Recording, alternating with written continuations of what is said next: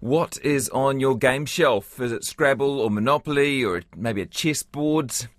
The games that we like reveal so much about who we are, says renowned Oxford mathematician Marcus du Sautoy. Games are examples of living archaeology, telling us about the culture of the people who play them. And Marcus says maths is just below the surface of many games, which he argues makes him the ideal tour guide to introduce us to ancient ones, new ones, and perhaps some forgotten ones. His new book is called Around the World in 80 Games. A mathematician unlocks the secrets of the greatest games. And Professor Marcus du Sautoy joins me now. Hello. Hello. And it starts with a lovely dedication to my sister Charlotte, a worthy adversary across the game boards of my childhood. So many of us had our siblings as our first opponents. What are some of your fondest memories of games from your childhood? Well, there's a very infamous game of Monopoly that we played where my sister just stormed away into the lead, and I was convinced she must have been putting her hand in the bank, and I threw the board up in just so dismayed that I was losing the game. So I think that's gone down in our family history. The other one is Dungeons and Dragons. We got a Dungeons and Dragons set one Christmas, and I became dungeon master, and it was very sweet looking over the notes that I found of that game. The things my sister took on her trip were things like smoked salmon and a bottle of Southern Comfort. So it was like she was well prepared for the Dungeons and Dragons. That's great. On Monopoly, by the way, that's not your favourite game because, and we'll get into what makes a game a game, but the problem with Monopoly is that halfway through it becomes pretty clear who's going to win. Yeah, I think that's one of the traits that I'm looking for in a good game, is that you shouldn't really know right up until the last moment who's going to win. And in Monopoly, I just think it's flawed because about a third of the way through, you know who's going to win, and then you just spend hours bankrupting the other players. So I think that's a fundamental flaw. It's just you know who's going to win too early on in that game. Yeah, you do have a tip for Monopoly though, which is to buy up the red and yellow properties. Do I have that right? The orange properties, yes, the red and orange in particular, because the most visited square on the Monopoly board is the jail square, because there are actually loads of ways to go to jail. You know, you can land on it or be sent by the square opposite, which sends you to jail. There are chance cards. You even get punished if you do 3 doubles in a row. You get sent to jail, which I think is very unfair. But okay, you can't buy jail. But then here comes the maths, because you then analyze, well, what's the most common throw of 2 dice? Well, it's a 7 because you can make it in so many different ways, like 6 and 1, 5 and 2, 4 and 3, 3 and 4, 2 and 5, 1 and 6. So that, throws are about 6, 7 or 8 get you into the orange region of property. So everyone coming out of jail is landing in these orange regions. So that's my tip for Monopoly players this holiday season. Buy the orange properties, stack them with hotels, and as everyone comes out of jail, you get the chance to bankrupt them. Love that. I wish I knew that when I was playing my sister. Yeah. And there's another one too, about Cluedo or Clue as it's called in some parts of the world. There's actually one character who is a pretty good pick. Yes, it's Miss Peacock, because actually, when you go into a room, you can pull a character or one of the murder weapons into the room, but you have to visit the room to ask about it. So it's really important to be able to get to the rooms, and Miss Peacock is the best positioned on that board to be able to get to rooms quickest at the beginning of the game. So that's my little tip for Cluedo, or Clue as it's known in some places. This is great stuff, and great for anyone who happens to be listening to this interview today. They're going to be cleaning up this summer. Your grandfather was an important person in your life, a role model. I wonder if you ever were brave enough to challenge him at Scrabble, given that he was the chairman of a big publishing company and worked with people like T.S. Eliot and W.H. Auden. He did, yes. I never played him at Scrabble, but actually, as I illustrate in the book, actually Scrabble is not necessarily a game for the wordsmiths. It's actually a game that often mathematicians can win, because, someone like my grandfather would have loved getting a really complex, beautiful word with his 7 letters or something.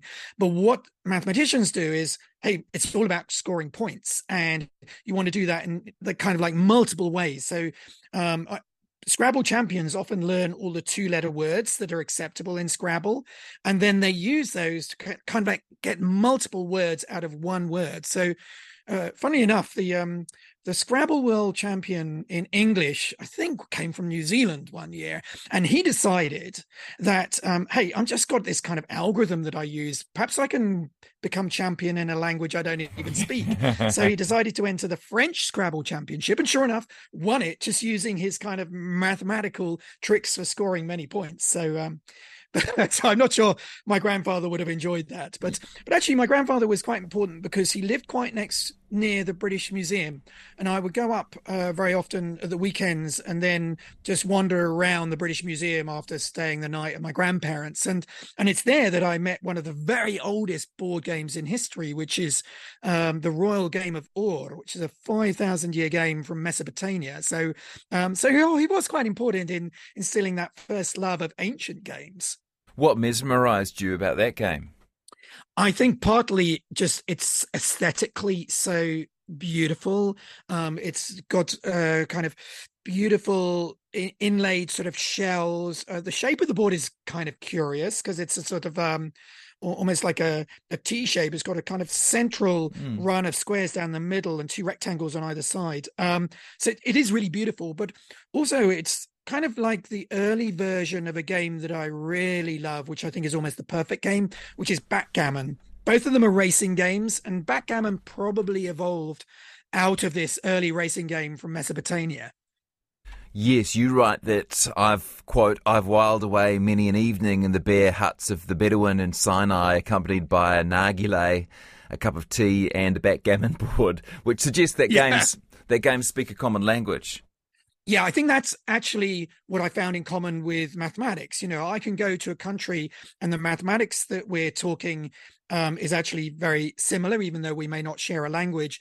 And I think that's very similar to games as well. So even though the Bedouin didn't speak much English when he first explained the rules to me, I just got the game very quickly. And I think that's one of the reasons I love backgammon, because the rules are very simple to explain, yet as you play the game, it's, you know, so many complicated versions, outcomes. So that's a really key ingredient for me of a really good game is simple rules. I mean, if I'm still explaining the rules to my family after 2 minutes, they're off doing something completely different, and the game has to go back on the shelf. So. Yeah, a friend of mine who is really into board games says it's worth looking at YouTube for explanations of how the game works. That will sometimes get you there faster than trying to make your way through an instruction manual on a new game.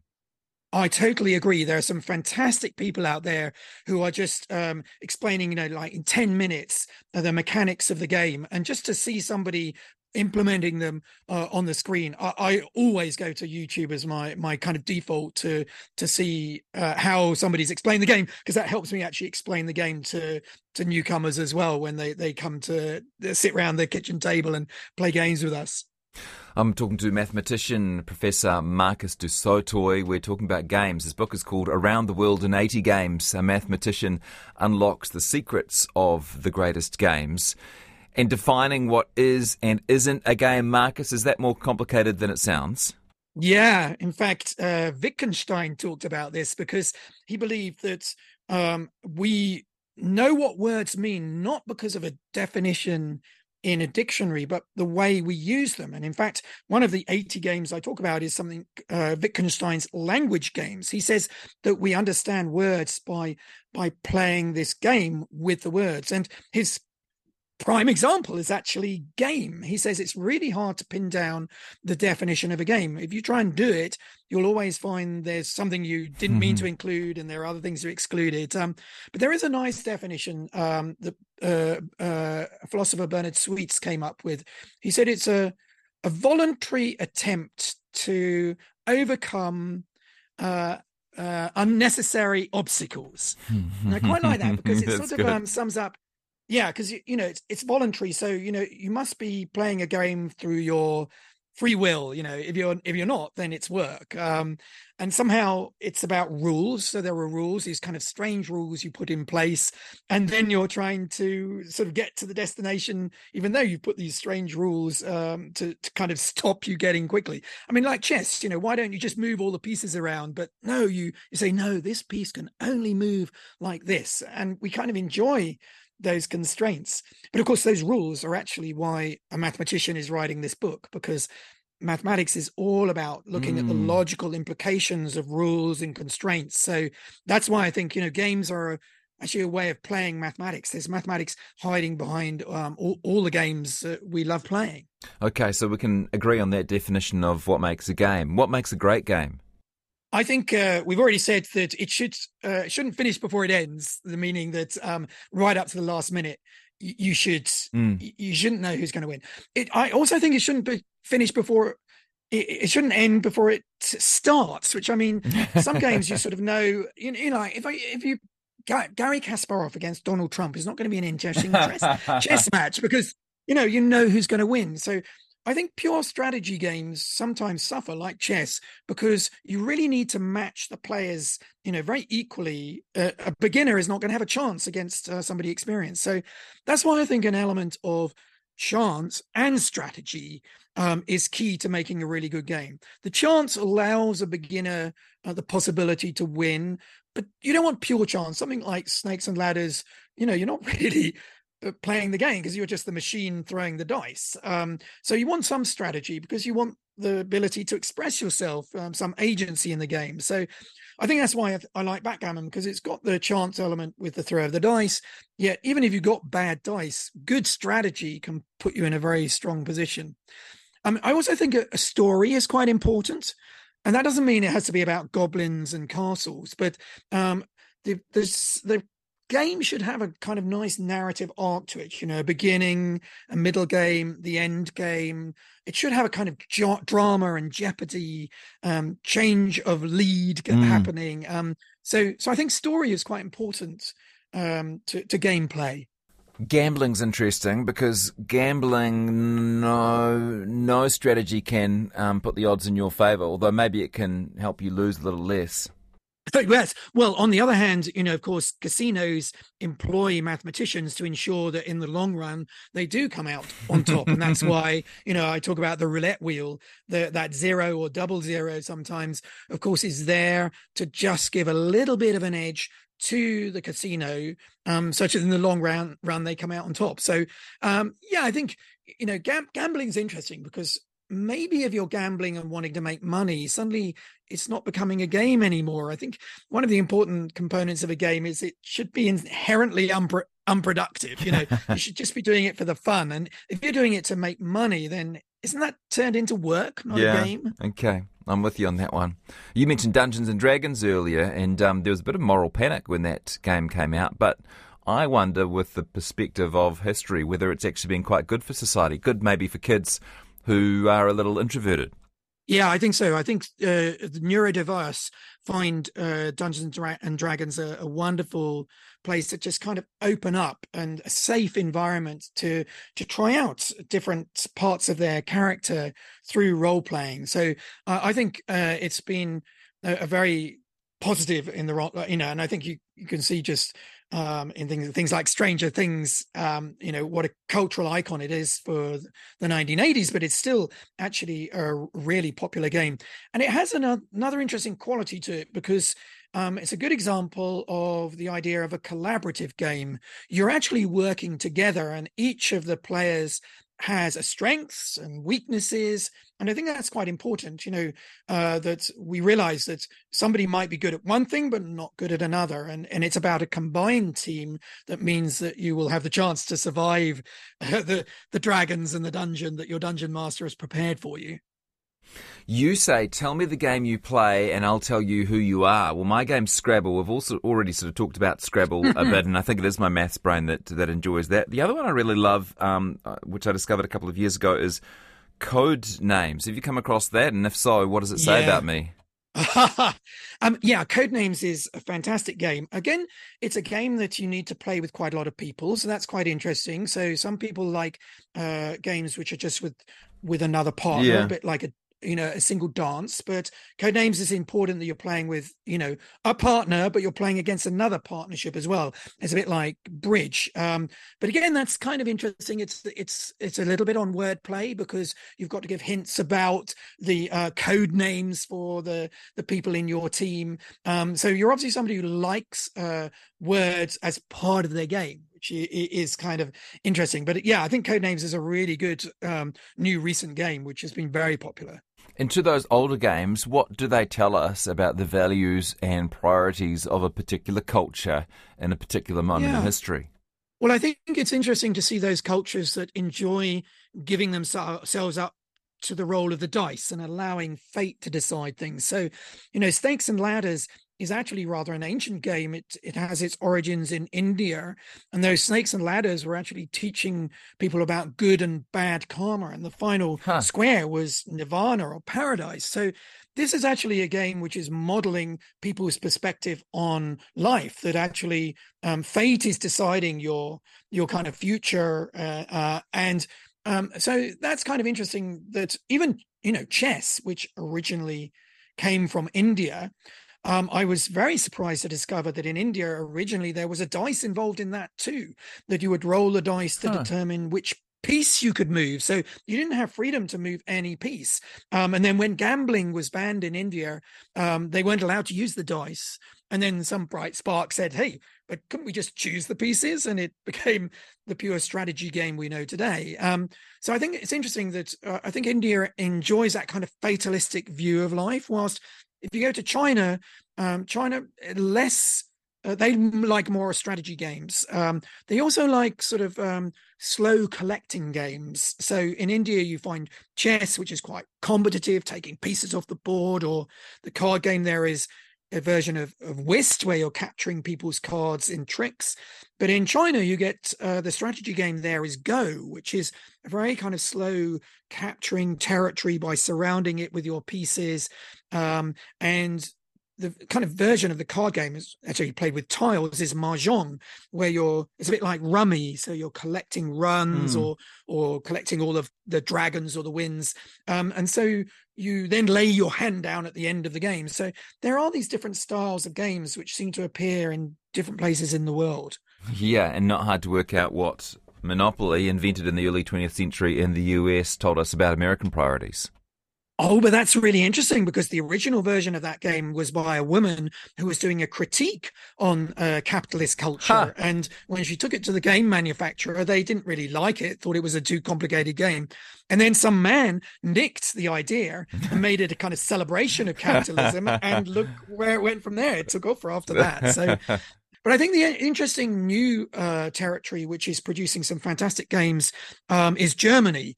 I think the really fantastic modern games have sort of appeared after they introduced what I regard as kind of like the Oscars of board games. It's a prize called Spiel des Jahres, Game of the Year. And this actually inspired a whole new genres of games because previously there were a lot of war games, things like Risk or Campaign, but something like Panzer Division didn't really hack it in the Germany after the Second World Mm. War. So actually, they banned war games, and so game developers said, "Yeah, but we still want games, so let's try and stimulate a kind of new style of gameplay." And that gave rise to things like Settlers of Catan, which many regard as one of the great modern board games of our time. So it was the restrictions in Germany that spurred on the creativity. That's quite a nice metaphor for games themselves, isn't it? It is, isn't it? Yeah. And what's very exciting now is seeing a lot more women coming into board game design. And they're introducing, new themes. That are in the book. I talk about a woman who said, I was tired of uh, castles and knights fighting. And so she produced this wonderful new game called Wingspan, which is, her passion was nature. And the game is about collecting birds for your nature reserve. And so I think it's really lovely to see just all these new themes coming in, new stories being part of the games. So which game ticks all the boxes for you? Oh, well, I suppose backgammon is my ancient game, but I think of modern games, either Settlers of Catan, which I'm sure listeners who are playing it say, yeah, that's a really good choice. Yeah. The other one I really like is Ticket to Ride. We play that a lot with my family. Again, very simple to learn the rules. It's a game which you don't know who's winning right up till the end, and Huh. basically you're laying down train tracks across America. Actually, it grew out of the story of Phileas Fogg because he takes a train across America, and so the box says, you're now building the train tracks that Phileas Fogg once went across. But I actually, anyone who plays that game, there are some tips in my book for my strategies for playing that game. So basically, I'm blowing all my mathematical strategies, which I kept secret for years, and this book is giving away all my tips for play games. Yeah, mind you, it might be better for you in the long run because people might feel like they're more evenly matched. When I got good at Scrabble, I could never find anyone to play against, and you must find the same thing as a world-renowned mathematician. I do, yeah. My family say, I'm not playing with you anymore, Dad, because you always know these clever tricks. And so, yeah, partly it's about getting people back around the kitchen table to play with. Yeah, you're just like the casino. Yeah, house always wins. Yes. Even rock, scissors, paper. Is it true you managed to work out a way of getting an advantage in that? Well, the important thing if you're doing it over a kind of best of five, you want to try and spot patterns in what your opponent is doing. Do they always follow rock with paper? So spotting patterns is really key to beating somebody else, but also it's key to you not losing because you don't want to give away patterns that you might have. So actually I used a number in mathematics called pi, which is 3.14159, goes on very randomly, and I use that actually to make my choices. So unless somebody knows that I'm using pi, and again I've blown it in this book because I explained this, it was a strategy I use in a rock paper scissors championship in Philadelphia, and I got right through to the semi-final. Huh. But then I met my match because I noticed the guy at the end who beat me, he had a wonderful Fibonacci spiral tattooed onto his arm. So I think he smelt the mathematics and caught me out there. Oh, I love that. Well done on this book. So much to talk about, and there's plenty more in the book as well. It's called Around the World in 80 Games. A Mathematician Unlocks the Secrets of the Greatest Games. Professor Marcus du Sautoy, thanks so much for your time. Thanks for playing.